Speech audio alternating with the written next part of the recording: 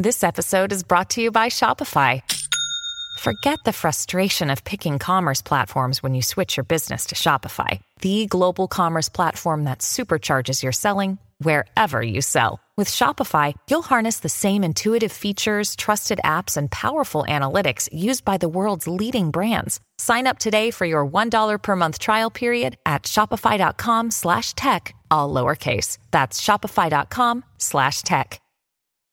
When you need mealtime inspiration, it's worth shopping Kroger, where you'll find over 30,000 mouth-watering choices that excite your inner foodie. And no matter what tasty choice you make, you'll enjoy our everyday low prices, plus extra ways to save, like digital coupons worth over $600 each week. You can also save up to $1 off per gallon at the pump with fuel points. More savings and more inspiring flavors make shopping Kroger worth it every time. Kroger, fresh for everyone. Fuel restrictions apply.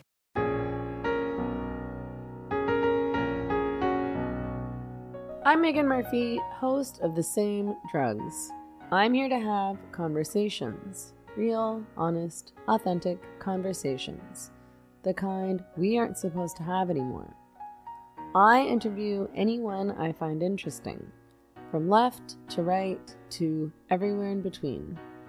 I work independently in order to have the freedom to say what I believe and speak to whoever I want. Staying independent has allowed me to speak freely and to tell the truth, no matter how unpopular, for many years now. And I wouldn't trade that for anything.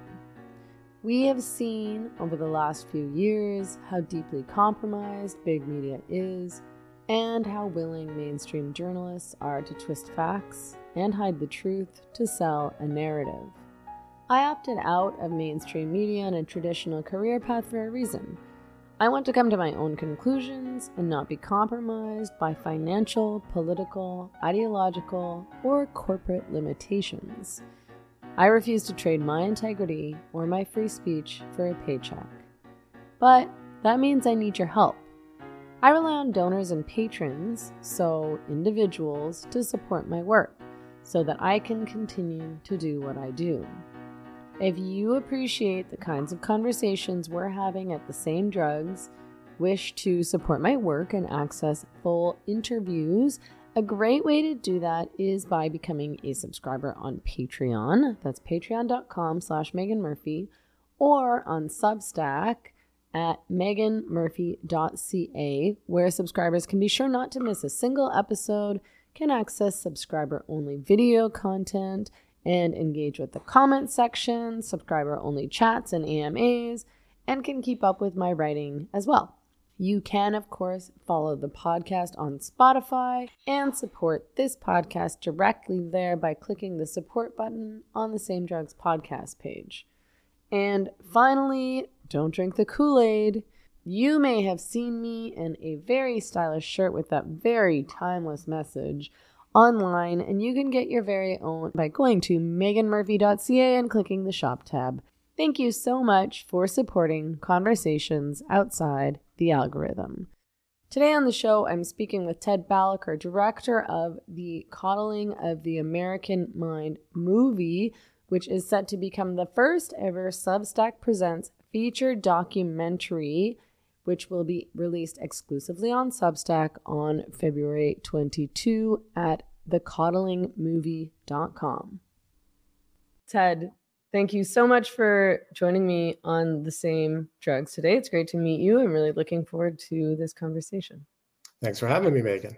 So you are you a director and a producer of this upcoming documentary about the coddling of the American mind? Yes, I'm the director. My wife, Courtney Moorhead Balaker, is the primary producer, but I'm producer as well. We have a production company, and whenever it's a documentary, I direct and she produces. And when it's a narrative with actors, then we flip it and she directs and I produce. Equality. Right, yeah. Well, you're doing it right. Makes for a strange, home life, but mostly a very wonderful home life. So tell me how you became involved in this project. Yeah, well, I've been friends with Greg Lukianoff, who's the president and CEO of FIRE. the Foundation for Individual Rights and Expression. They've recently changed their name, so I have to remember what it is. And as a lot of your listeners may know, they're kind of like the ACLU back when the ACLU, really cared about free expression. And their focus has been primarily on campuses over the years, although recently they've broadened it to more cultural things. But anyway, knowing Greg for many years, we've worked together on a number of projects, short form and long form. We collaborated on the 2016 documentary, Can We Take a Joke?, which features a bunch of comedians like Gilbert Gottfried and others. It was actually the first mainstream film about cancel culture, but it didn't even use that term because that term wasn't even really coined yet. We called it outrage culture. And we warned that all these crazy things, these kind of illiberal attitudes of shouting down speakers were going to spill over into the culture at large. And a lot of the people in the film industry was like, no, don't worry about it. All this kookiness it's going to stick to the crazy college campuses. Everything will be fine. And so, of course, flash forward to today, things aren't fine. The film did very well, I think, in part because we ended up being right. My wife and I always joke that when the culture goes in the toilet, it's good for our business. And so Coddling, in a way, is kind of like a follow-up to that, because it's like, what's going on now, especially with free speech, going back to campus too, but not exclusively on campus. And frankly, being friends with Greg, he, and for those who've read the book, The Coddling of the American Mind, of course, written by Greg and then Jonathan Haidt of NYU. Greg is for the first time, very forthcoming about his struggle with suicide. And he had a very, very dark day. I'll just say he came very, very close to doing something, that would have devastated his friends and family, myself included. And I had no idea at the time. So after we read the book, Courtney and I talked to Greg about turning it into a movie. And it's really, in a lot of ways, it's a very challenging book to turn into a movie, because it's very heady. It's very packed with very important arguments and evidence.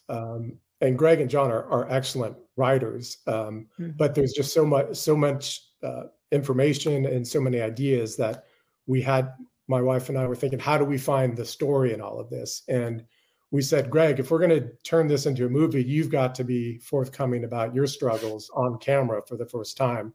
Are you willing to do that? And so that was, he had to really think about it. But since we've had this relationship at that point for, over 10 years, collaborating and otherwise, he agreed to do it. And he was very forthcoming. So it's the first time he's on camera talking about these issues. I'm happy to say that he's thrilled with how the film has come out. John is thrilled. They're both very much behind it, as are their organizations. John is the chairman of Heterodox Academy, which is working on getting viewpoint diversity, constructive disagreement, and other classical liberal ideas back on college campus where they belong. So we're going to be working with both those organizations throughout. Yeah.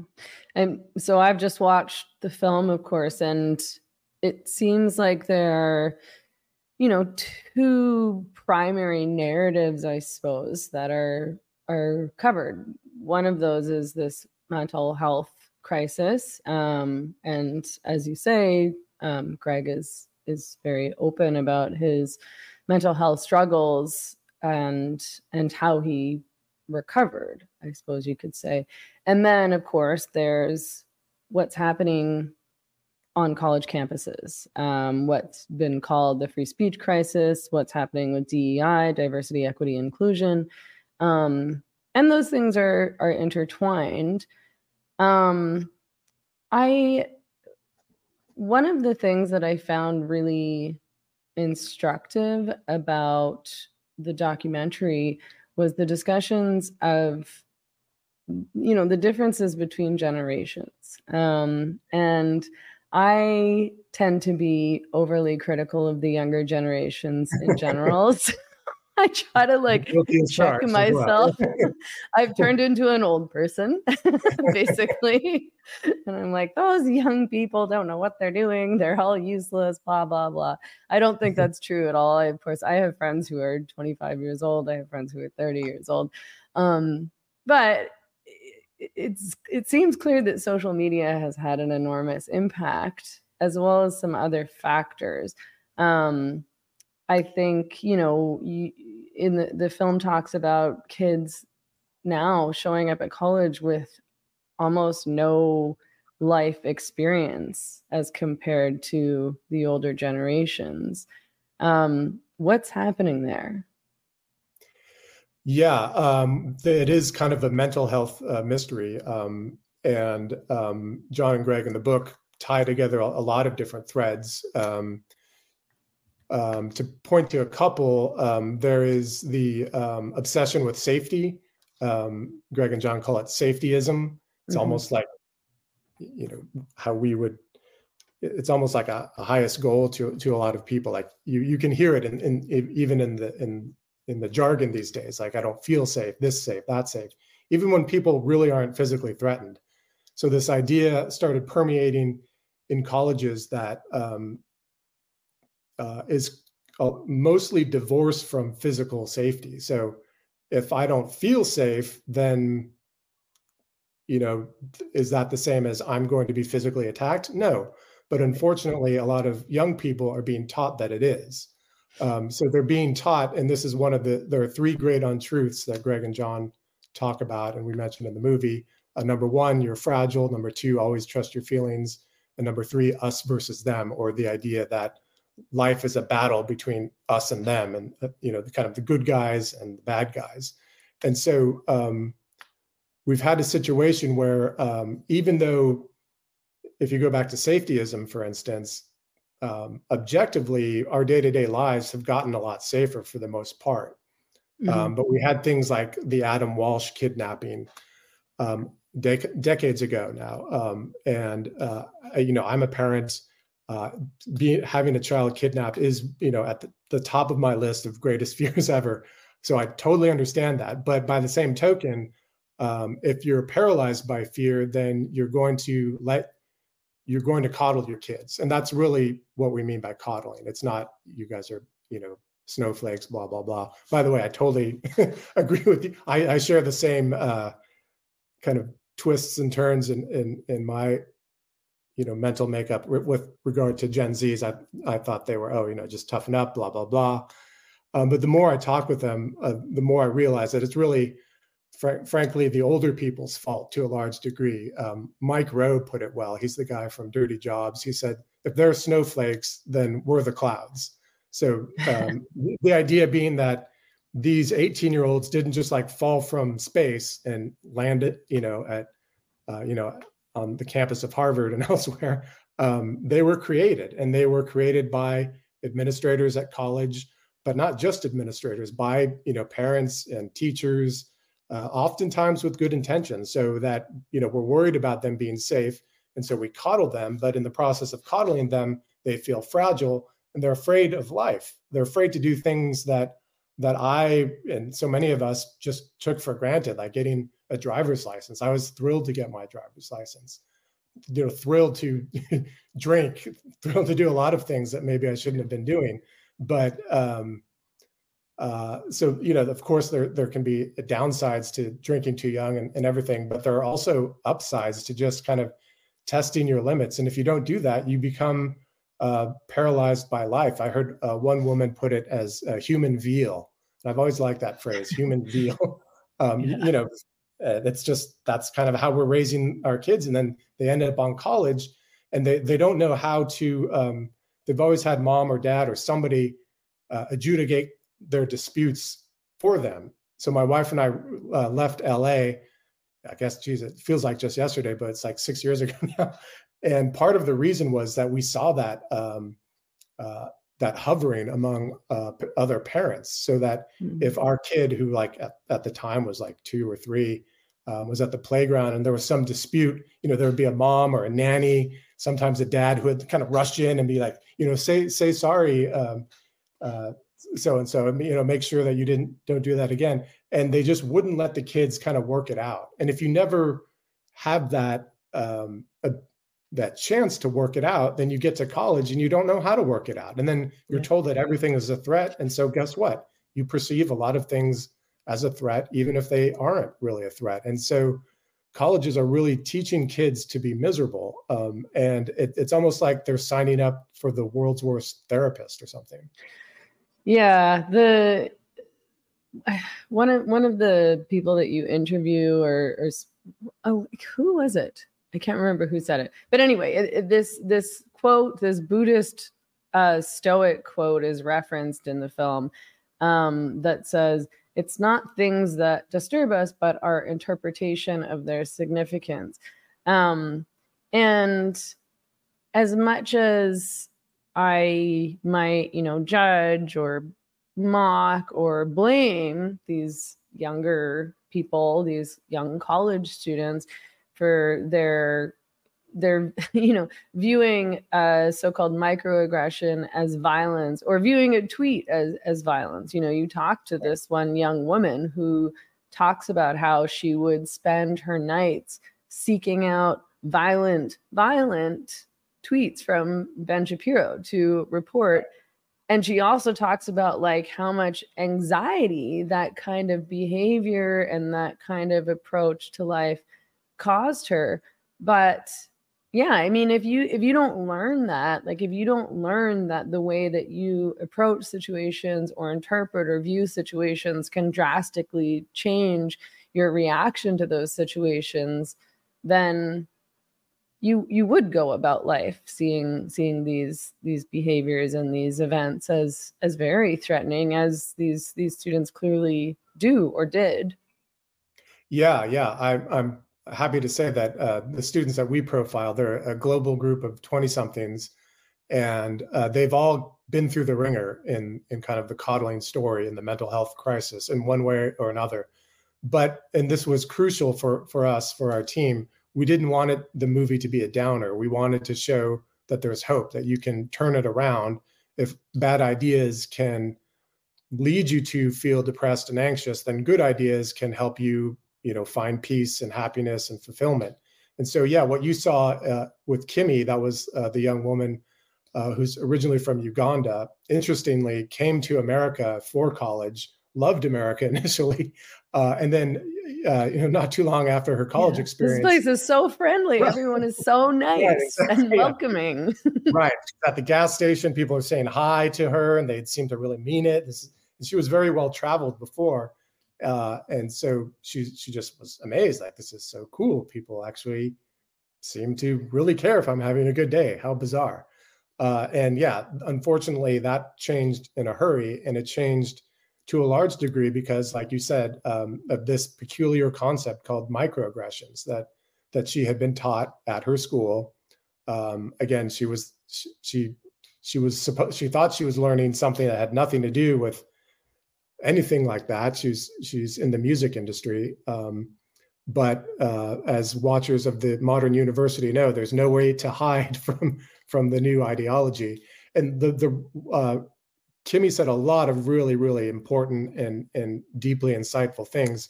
And one that really hit me and the rest of our team was just the idea of microaggressions, flipping it on its head. So what college administrators and others tell kids is that if you go out in the world and if you happen to be a Black, brown, disabled, or a member of some other minority group, somebody could look at you the wrong way. So if someone's approaching you on the sidewalk and they don't, move away quickly enough, that could be a microaggression. They're communicating something negative to you. And so the idea is that people out there are hurting you. But Kimmy flipped it around. She's like, no, they're not. And she used the metaphor of a knife. It's not like they're stabbing me. It's like I'm stabbing myself because I'm choosing to interpret these interactions, which are probably just regular day-to-day interactions. If, you live in a big city, Kimmy lived in LA at the time, if you just kind of tried to mind read everybody you encounter with in Los Angeles, I mean, you'd probably think, whoever you are, you'd probably think everybody hates you. You're on the road, you're trying to cross the street. If you make everything personal, and if you interpret it in the least charitable way possible, it's hurting you. So, forget it. This movie is not primarily about the white students who are feeling out of place, or the conservative, or other students who don't like the current climate. Those people are very important too. But this movie focuses on the groups of people, Black, brown, disabled, and otherwise, who are, have a special place in the mind of administrators. They're doing all these DEI programs for these groups.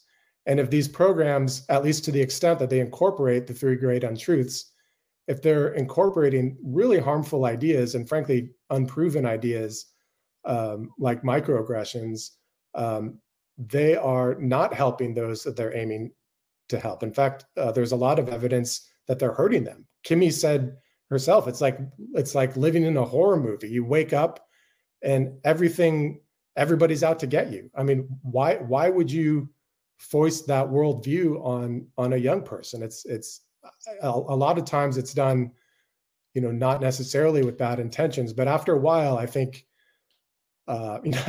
sometimes I think Greg and John are more generous to them than I would be, the administrators and so forth. I think now it's just such a kind of a turf battle where if you say, the whole DEI thing has become so supercharged, and it happened, we watched the temperature being turned up and up and up as our film was being completed. And so it's now like it's even more, I think, timely than we started. But it's going to be interesting to see how, what's going to happen when we step out into the world with this film that is very high charged in a way that I think people haven't seen before. They're used to certain types of discussions about this, but not the idea that these programs are hurting Black, brown, and disabled kids. Yeah. And I mean, and that young woman from Uganda, Kimmy, is that her name, Kimmy? Yeah. Yeah. Sorry, I missed that from the film. I mean, she watched the 2016 election happen and saw Donald Trump win and called that a really traumatic experience for her because she thought that meant that she was going to die. She literally thought that Donald Trump winning that 2016 election over Hillary Clinton meant that she was going to die. And she didn't seem like she was being hyperbolic. It seemed like she really believed that at the time. Yeah. No, I'm glad you picked up on that, Megan, because that's initially that was my reaction too with when I read stories like Kimmy's. It's difficult to say, like, you really think that an election going the wrong way is going to be this catastrophic, even if you really, really don't like the winning candidate. But as you saw with Kimmy, and as I heard over and over and over, these kids mean it. These, young people, they mean it. They're not, I've heard some critics say that they're just like feigning. It's like fake outrage. And I'm sure there's some of that too. But I think what a lot of critics really misunderstand and misdiagnose is that a lot of this is deeply, deeply sincere. And that's why you get the hysteria. So, we sort of see our movie as being in between two different camps. Like one camp wants to just kind of make fun of the snowflakes, and the other camp wants to enable them. We want to try to help them because what's going on college campus isn't, and frankly beyond now, isn't good for anybody, regardless of what your background is. And when you think about that impact and those kinds of beliefs, and the intensity of those kinds of beliefs, and and the way that you would react if you literally believed that so-and-so winning the election meant you were going to die, or that a whole group of people was going to be, genocided or something like that. The way that people react, which seems insane to those of us watching, does make sense. And then you kind of think about how they got to that place. And I put a lot of blame on the media, and on social media. And yeah, I mean, I it's like, where did she get this idea? Where would a young person get the idea that if Donald Trump won the election, they were going to die? Yeah, well, it's like you said, Megan, you pointed to media and social media. That's exactly what Kimmy points to. And then you add on top of that another layer of the college situation where you're kind of having these bad ideas reinforced almost at every turn. So you go to class, there they are. You go to the media, there they are. You go to social media, there they are. So all these ideas, even like safetyism and so forth, they were all kind of, percolating in the culture. But then when it came to social media just kind of was the gasoline on the fire. So you have all these bad ideas, and then social media comes along and supercharges everything. So outrage can be spread, literally around the world in a matter of seconds, if it's, if it conforms to what the algorithm wants, so specifically. And it really happens. And it's not, I should say, it's not all social media. And we kind of forget like the good old days, if you call them that, of, when social media first started, it was really just a way to kind of post about your favorite bands. And that's literally what Kimmy was explaining. She went on Twitter because she wanted to connect, with follow her favorite bands and things like that. Lucy, who's an autistic woman, who's now a Stanford undergrad, she wanted to connect with other autistic people. And so there's definitely a good side to social media, but round about 2009, that's when all the companies introduced the like button. And that's when outrage could become supercharged. So at that point, it's not just about connecting with other autistic people or just about, keeping up with your favorite bands. It's like, if you say something wrong, you can be pummeled into submission. You could be a heretic overnight. The world could hate you. And it has there are a lot of ripple effects to that. So that one thing that really struck me is to the degree to which young people are now self-censoring, and it's almost like pre-canceling themselves, so that if they're going to make even something as simple as like, I want to make this joke on Twitter or X or whatever we're calling it now, I'm not going to say that joke. Or they go back and scrub their social media accounts preemptively because, oh my goodness, I'm going to graduate soon and I don't want a prospective employer to see what I said about X, Y, and Z issue. Or I need to get into grad school now and I better mind my P's and Q's. So I'm going to just kind of scrub that part of me away. And it's really, it's very eerie because you're kind of erasing your own history, and then you're on top of that, you're self-censoring as you move forward in time. And that idea that, for all the talk these days of being authentic and being, your true self, that really runs afoul of what's actually going on a lot of times, because young people, and frankly, I'm Gen Xer, I think it happens to lots of generations these days. You are very wary of really, being yourself, being your authentic self. You can be your authentic self if it kind of fits within the strictures of the monoculture. Then, like, by all means, be your authentic self. But all of us have ideas that, frankly, are a little heretical. And if we let all of those out, somebody is going to be upset. And especially when you're young, that's a very difficult mental space to inhabit, because every day you're waking up and there's this, Saeed, another one of our interview subjects, put it really well. He's like, there's me, and then there's the me I portray to everybody else. And there's always the conflict between the real him and the him that's online, for instance. And that's just a really miserable way to live day in and day out.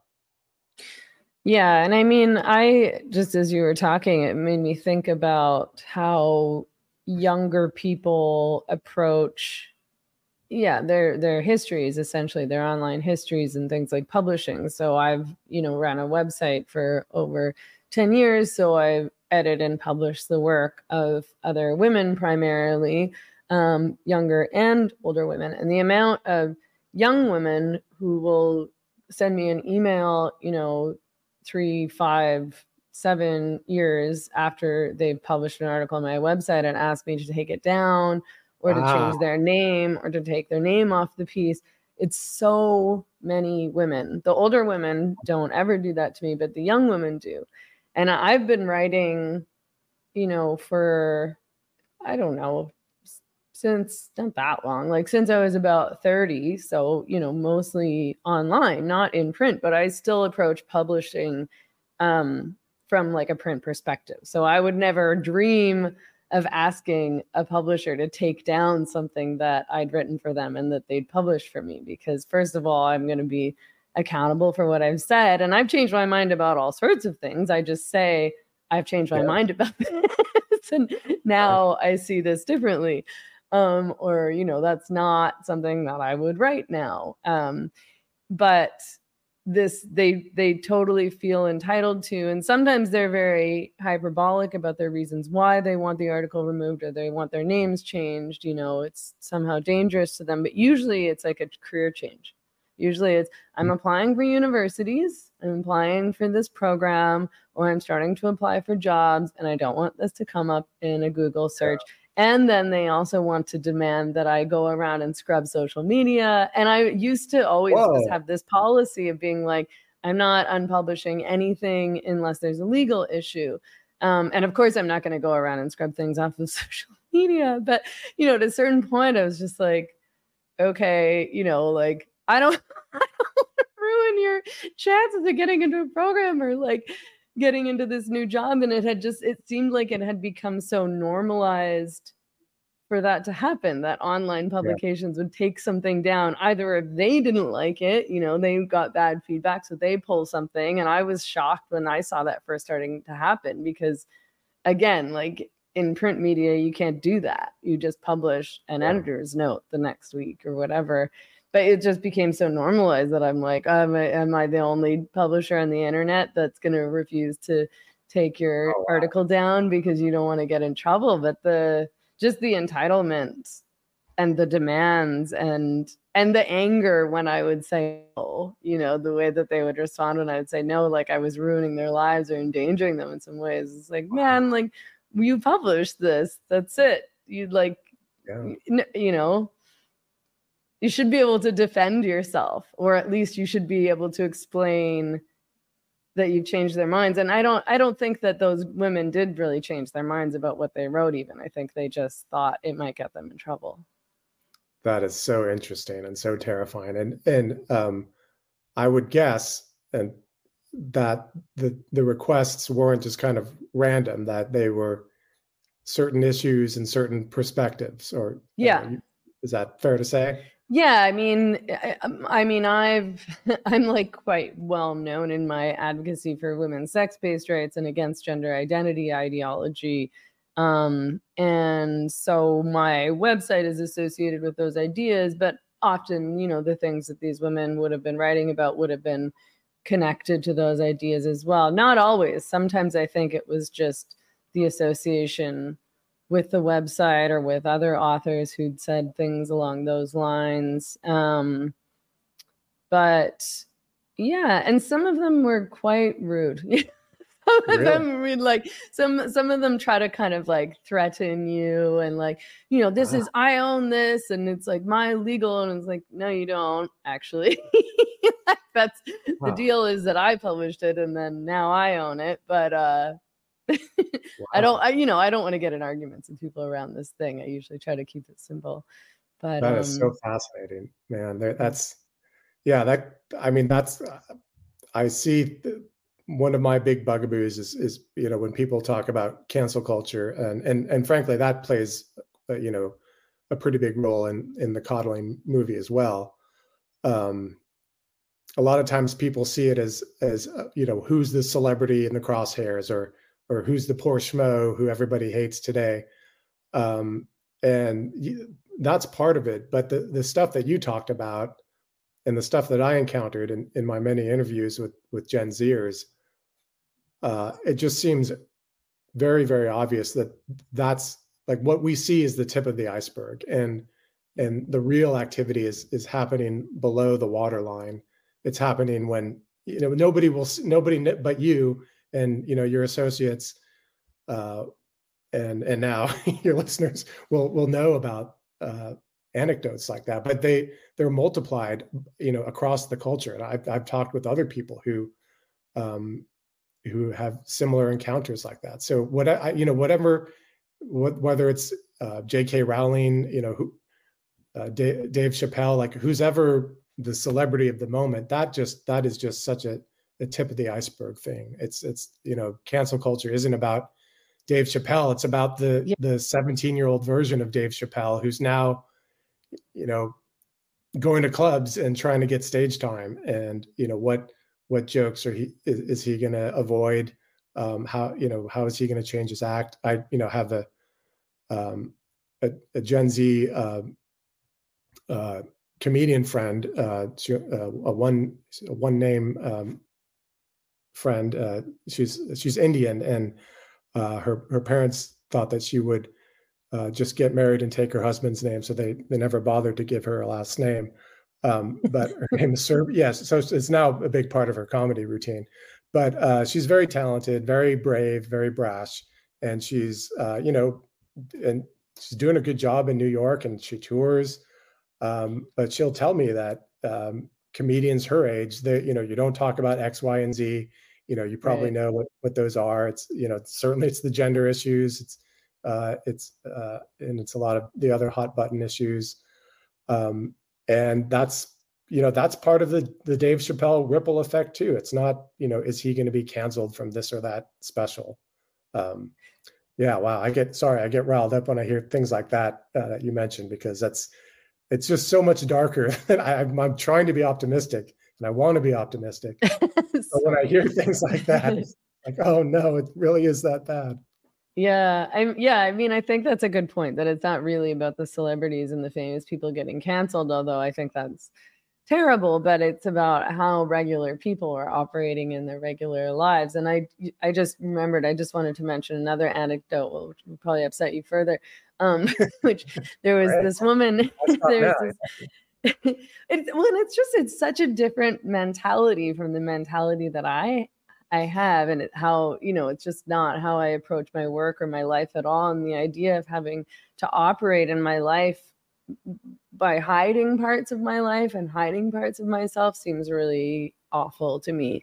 And that would give me a lot of anxiety, and that would make me feel depressed. So I suppose it's unsurprising that these generations are experiencing anxiety and depression at higher rates. There's other factors as well. But there was this woman who was, I think she would have been a millennial, not Gen Z, younger than me in any case. And we were co-hosting this live stream for a little while.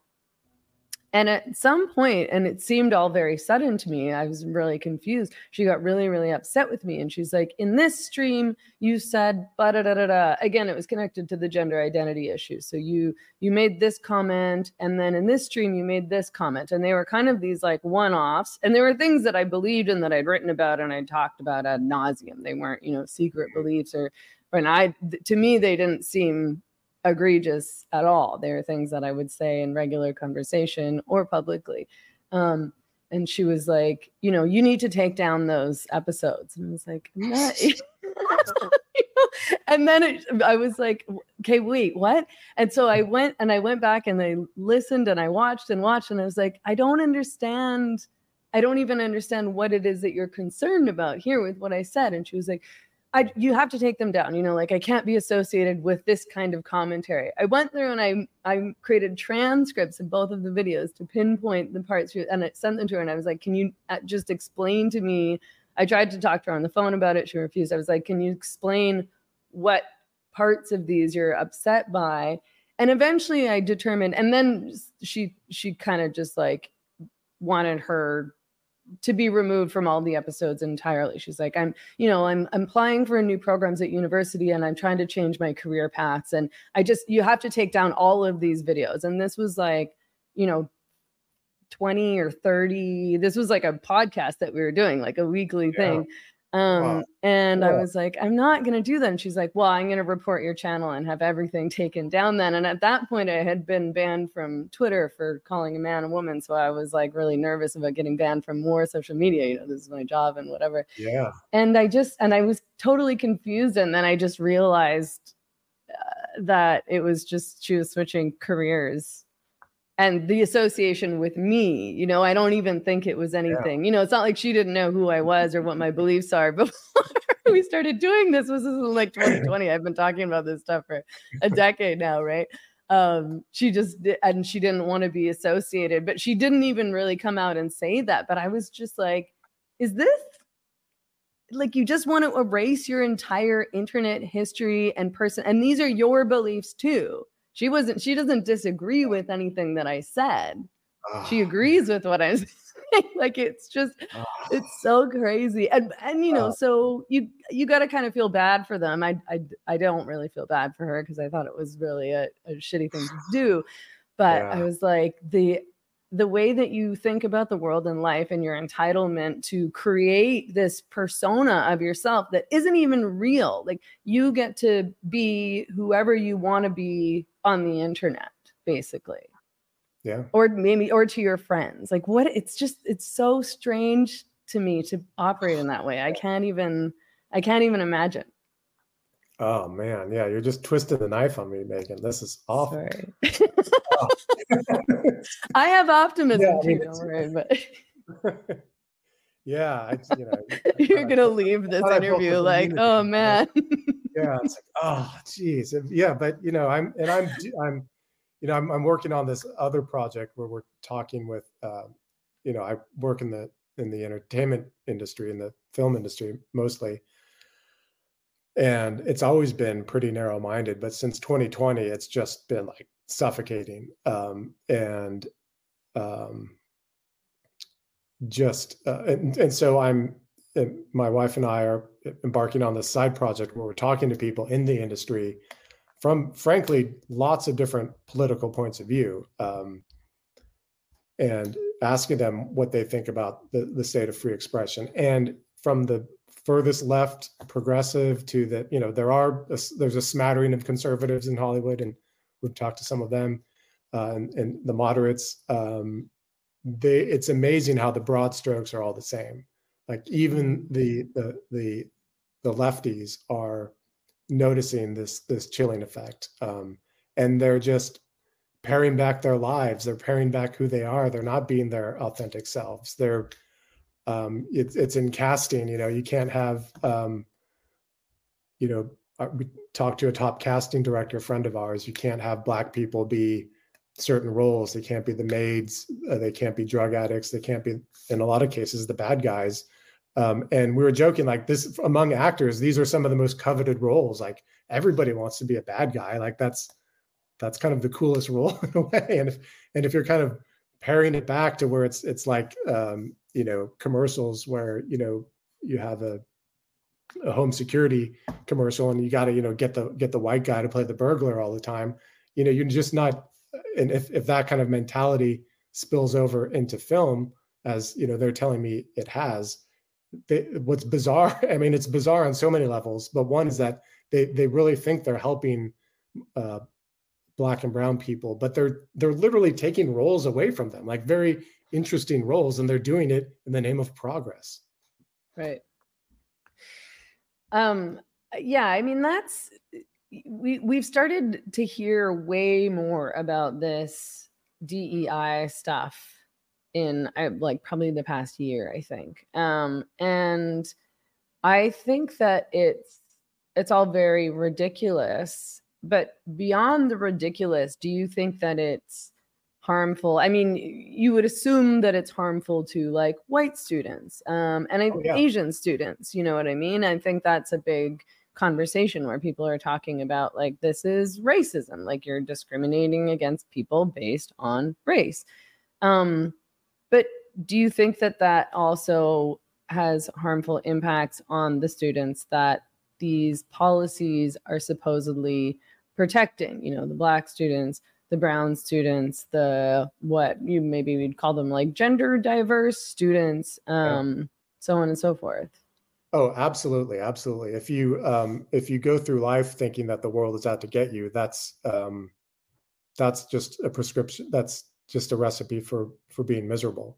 Right. There was I mentioned earlier Lucy, the Stanford undergrad.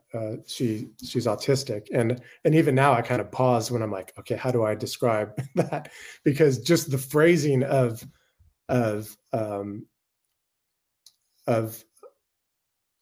you know, her condition, and like, do you call it a condition? Do you call it, is it a disability? When she talked about being upset at the time by being called an autistic person. Right. You can't say that. You can't say autistic person. Do you remember the mental gymnastics she had to do? So she basically, if she heard someone say autistic person, or sorry, was it person with autism? I got it wrong. Sorry about person that. with Yeah. autism. Yeah. If you say person with autism, that means you want to murder Lucy and everybody who has autism. Now, right, because you want autism not to exist. Right, because if you say person with autism, that means the autism can be separated from the person. If that means it can be separated, that means you want it to be separated, and that means that you want autistic people not to exist, and therefore you want genocide against autistic people. And this is another one. Lucy is, and all these Gen Zers we spoke with, they are the most beautiful people. These are the people you would. I'm not a talker on planes. I don't like the chatty person, to talk to me on the plane. I just, want to read or whatever. But these are the type of people who, if you're on a cross-country flight, you would welcome talking to them. They're just such lovely, open-minded people. And the fact that someone like Lucy or someone like Kimmy could fall into this darkness like this, it shows that, and these are highly intelligent people too. These are not people who were just duped. I mean, any one of us could be, that's kind of how I've mustered up more compassion, because I thought, like, what would I have been like, in growing up in this age, if I were hammered with all these things, if I had autism and I was told by, administrators, and again, it doesn't start in college, but, it's on social media, just this drumbeat that, the world hates you because you're autistic. You're fragile because you're autistic. Words can permanently harm you. So words aren't just something you hear and decide to believe or not. There's something that can literally harm you. I mean, they literally believe this stuff, Megan.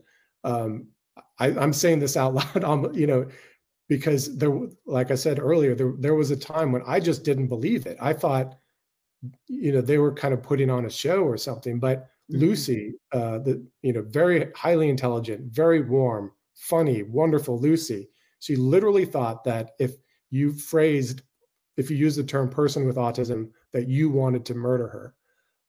I just can't imagine going through life like that.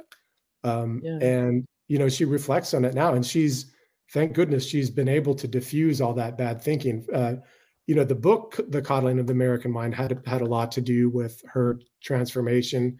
She also, and I'm seeing like certain patterns. A lot of these young people have friends who kind of stick with them through the bad times, and they're not just pounding them with like, you're wrong, you're evil, get it together, snowflake. They're really listening to them, and there's really a lot of times there's no shortcut. It's like you have to truly care about these people and show that you care. And then at a specific time, sometimes you think that they're not paying attention to you. So I would just advise anybody who has loved ones or friends who are in these dark places because of these really harmful ideas, stick with them, because someone like Lucy had a wonderful friend in her life who was there. And, this is part of the story too. The friend didn't want to talk about it.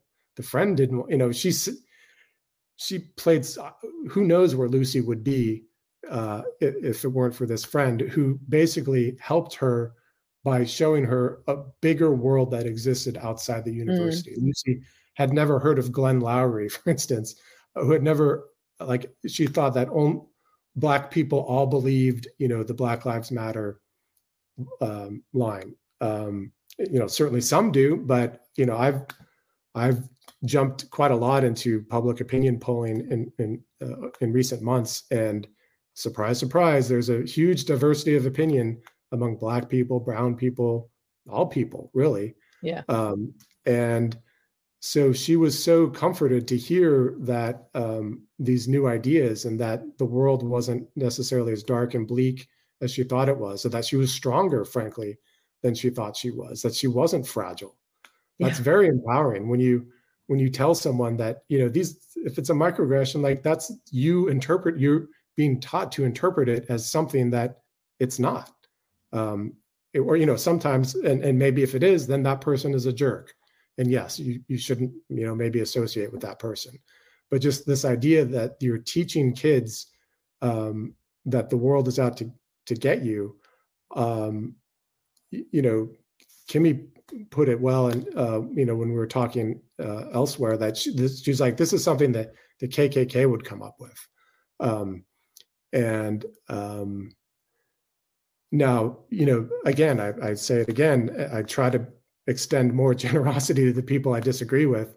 I don't think that's, they're not coming from a bad place like that, but I do think it's about time. There's enough evidence now about the harmful effects of all these things, that people now, I think if you're not really paying attention, it's getting harder and harder to assign good intentions, if you're really willingly looking the other way when you hear evidence that confronts your deeply held beliefs on this issue.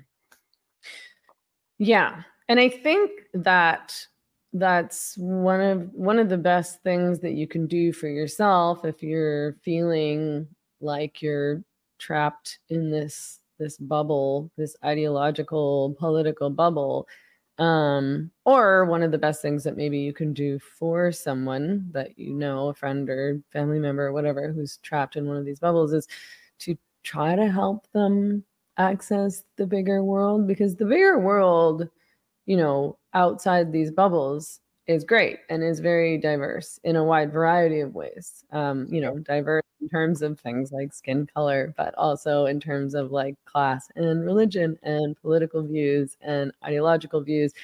And I think what you probably would realize if you branched out a bit would be that most of the world does not operate in a way that ties politics to your identity. And one of the young men that you talked to or that you featured in the documentary speaks about that. I think he was from Nigeria. Yeah. Is that right? And he was like, this idea that everybody is either left or right, and that politics are your identities. That was just a completely foreign idea to him. And yet people in America and people in Canada as well really operate in that way and really do see the world in that way. Not everybody, but it appears that people are very much attached to who they vote for and where they fall on the political spectrum. And it means a lot to them, to the point where they'll reject family members and friends who see things differently. This young man wrote me on Patreon because in relation to a live stream that I was doing, and I was just asking for comments or questions that people might want us to discuss. And his name was George, and he goes to university in Victoria, which is a very woke city in Canada on Vancouver Island. And he was feeling really depressed and sad because he'd been dating this girl who broke up with him, he thinks, because he's a TERF. So because he's, critical of gender identity ideology, and he doesn't think that males should be able to identify as women and be placed in women's prisons and things like that. And he feels like he's the only one at the entire school who challenges this, and he challenges it openly. So he's sort of known as this like bigot on campus. And he was like, how am I going to date? Like, how am I going to find a girl to date in this context? And like, when do I bring it up on the date that I feel this way? Because I don't want this to happen again. And we were like, oh my gosh, George, like, wow. Some young TERF, please find George and go on a date. It sounds like you've got the makings for an online dating service or something. Totally. But yeah, I mean, it's an entrepreneurial opportunity for you. Yeah, that's really, geez, yeah. But that's funny that you say that. There's so much.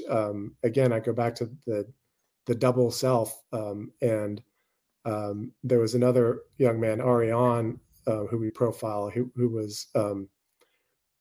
was targeted because he spoke out against the DEI program that he was forced to attend as a condition of him being an employee at the school. And so he posted his thoughts online and elsewhere and received, basically the warmth and kindness you would expect to receive. He was, racist, xenophobic, and every phobic, forget that, never mind that he's, a brown immigrant from India, but he's xenophobic. So, you could somehow he's still xenophobic, I guess. But there's this, and I wonder if it applies to your friend George too, this idea of public criticism and private praise.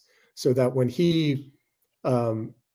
Ariane was really in the thick of it, getting hated on by the internet and his colleagues on campus, all the hate was there for all the world to see. Ariane, you're this. Ariane, you're that. You hate these people. You hate that people. The social isolation, it was much worse than we could even cover in the movie.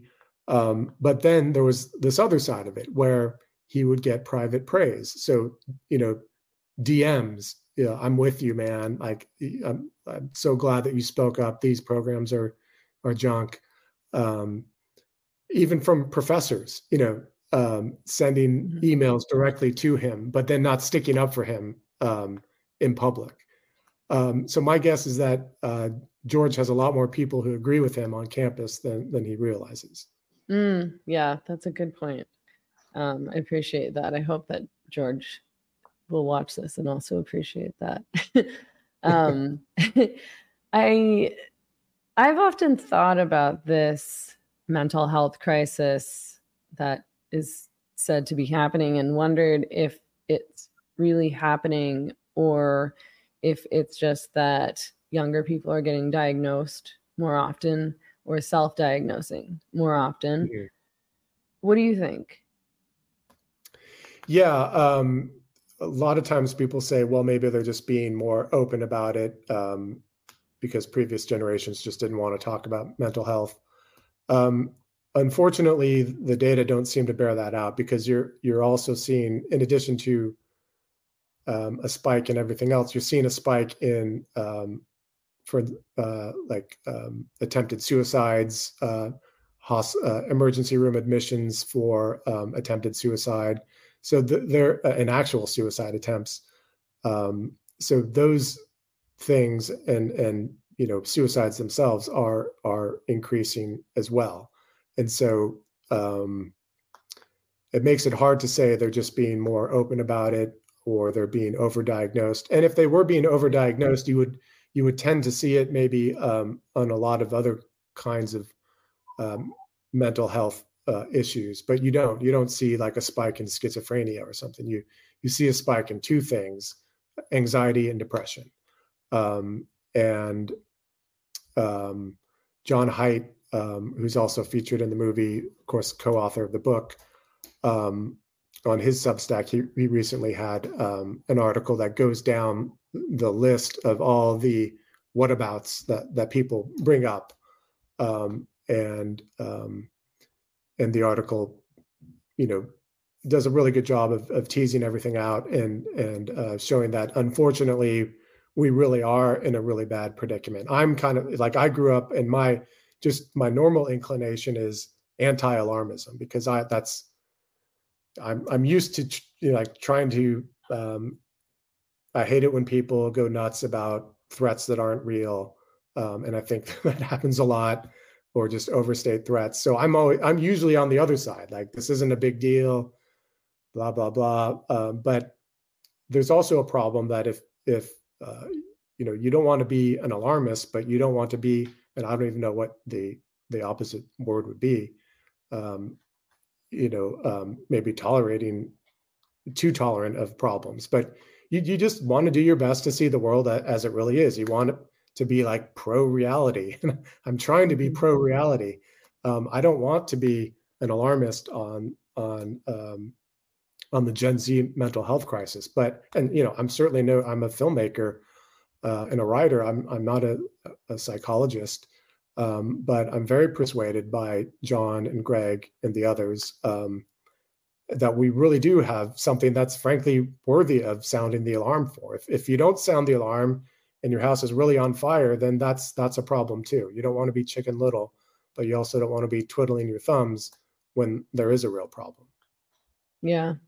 So do you feel optimistic? Do you think things are changing? I feel like things are changing. I mean, I think I probably go back and forth a little bit, but I think because I don't live in Vancouver anymore, and so I spend a lot of time around a lot of different people from a lot of different backgrounds and from different countries, people who don't have a university education, and people. So I live in Mexico now, and people don't, and I have lots of friends here who are Canadian and American too, of course, and people just aren't obsessed with politics here where I live really at all. Never mind in the same way that people are in places like Vancouver and Victoria and San Francisco and lots of other American cities. And it's, and people seem better off for that too. And I like it better, like I like being able to have different kinds of conversations with different kinds of people and learn things about people's views and why they feel that way, but also just sort of be free from having to talk about politics all the time. Like I don't necessarily really want to go out and go to the bar and talk about politics with people. It doesn't sound like all that much fun to me. But needless to say, I feel, I think if you get out of your bubble, you do feel optimistic about the world, but then you look at what's going on in America and in Canada, and you have to wonder where things are headed. What do you think? Do you feel that things are turning around for the better? I see. In the short term, I'm pretty pessimistic. Maybe I think they're. Like I said earlier, I'm trying to be an optimist. I'm trying to, I don't want to be this way. And yeah, I totally, what you said is great, Megan. And that's wonderful. We should, the life is so much richer than just politics. I can't remember who said, if you don't care about, you may not care about politics, but politics cares about you. So, so unfortunately, there's only so far that we can go in not caring about politics, because just the kind of voluntary space that just kind of people who want to interact as people and not like identity categories. It feels like it's getting more and more confined, like that world. You can't just choose to interact with people on an individual basis.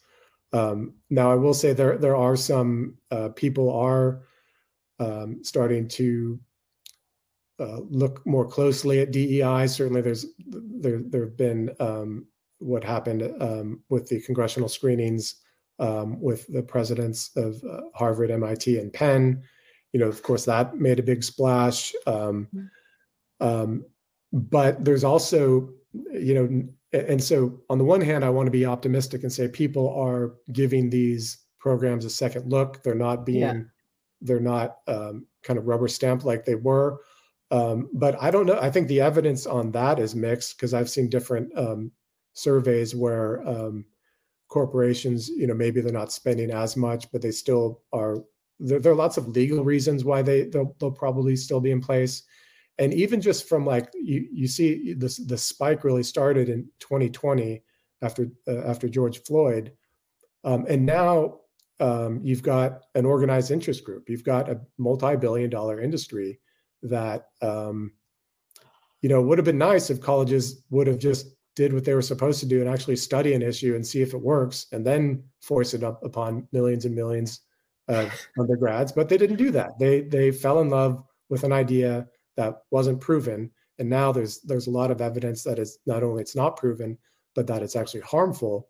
But guess what? Now you've got a multi-billion-dollar industry that's going to fight tooth and nail to protect their turf and expand their turf. And that's just what interest groups do. It's not like particular to this group. It's like, you can, pick any political organization. And once there's money tied to it and there's an organized group, they're going to fight for what they think is theirs. And they still have lots and lots of clout, and they have people in very high positions who really believe this stuff. And it's spilling out into I just wrote an article about how Harvard and Sundance, the Sundance Film Festival, how they share the same brain. Now, my industry it's like I'm going to, Brown University or something that just trying to make a movie.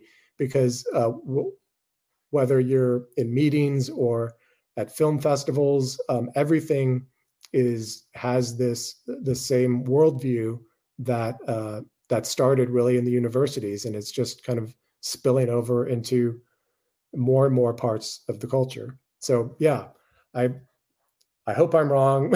I want to be optimistic, and that's frankly part of the reason why we think this movie could be really well timed right now, because our message is not just like DEI is awful. Like, we agree with the goals of having, everybody achieve as much as they possibly can in the absence of racism and all the other things that, most well-meaning people are opposed to. But there are lots of better ways to do these things. There's this professor at Harvard named Roland Fryer, who himself was targeted by the outrage mob for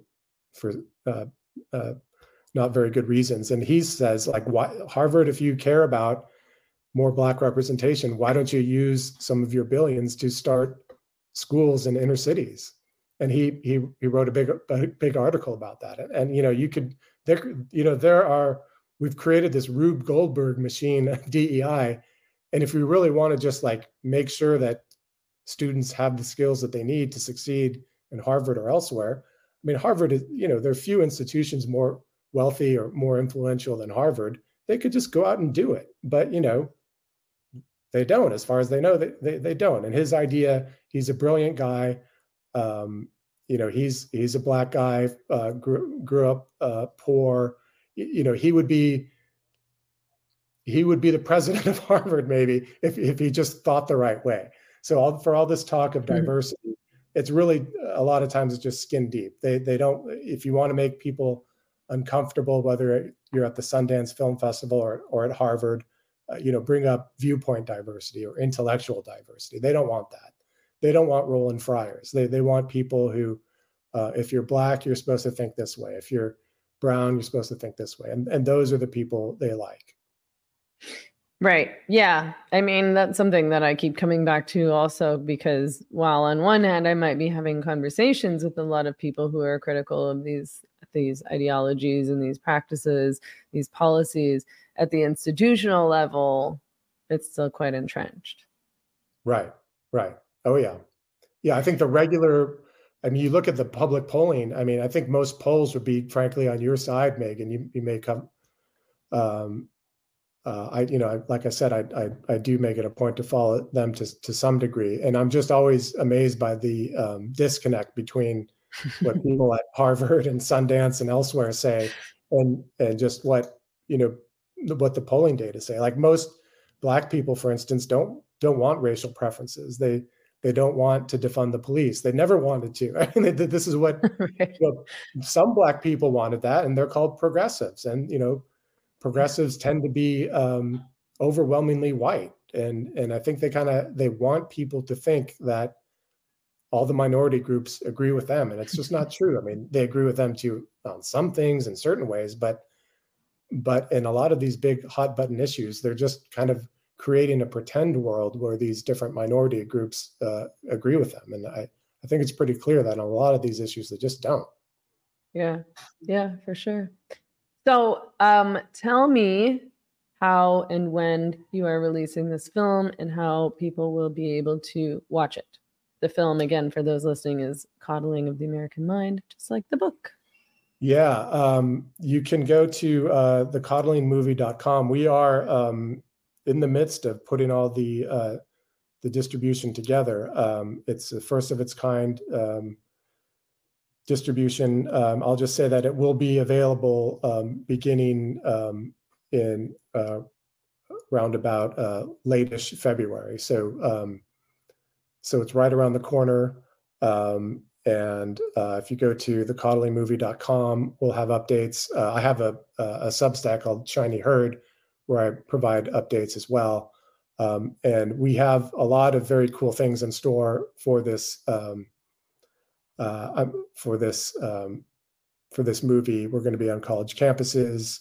We've already been on a lot. I'm very happy to say it's been really, really enthusiastically received by diverse audiences too. So I think that is maybe a hopeful sign. We're going to be eventually on a lot of the familiar streaming services, but we have a special thing in store even before that. So stay tuned, and we'll be revealing a lot more very soon. Cool. I don't know about you. I really enjoyed this conversation. It made me feel worse. Even though you've been depressing me a little bit, but on balance, it's been fantastic. I really appreciate the opportunity. Yeah. Well, I mean, the good thing is that that people can come out of this, right? The young people that you spoke to for the documentary started off Definitely in a place and ended up in a totally different place. So I think that is very hopeful. Exactly. We're all works in progress. And the people, the young person that you see screaming on campus today, they might be, with the right guidance, they could be mellowed out very soon. The young people we profiled did just that. So they've gone to the darkest depths, and they've come out and found the light. So if they can do it, there's really no reason why others can't do it as well. Right. Well, thank you for that optimistic message. Dang it, I messed up. And yeah, thanks again for your time. It was great to talk with you. Oh, pleasure, Megan. Thank you. I'm Megan Murphy, host of The Same Drugs. Thank you for tuning in. I produce and host this podcast all by myself and rely on individual donors to sustain my work. This is all me and you, the listener. If you want to keep episodes free as well as free thinking, please consider signing up on Patreon at patreon.com/Megan Murphy, subscribing on Substack at www.meganmurphy.ca, or donating directly to support this podcast via PayPal at paypal.me/thesamedrugs.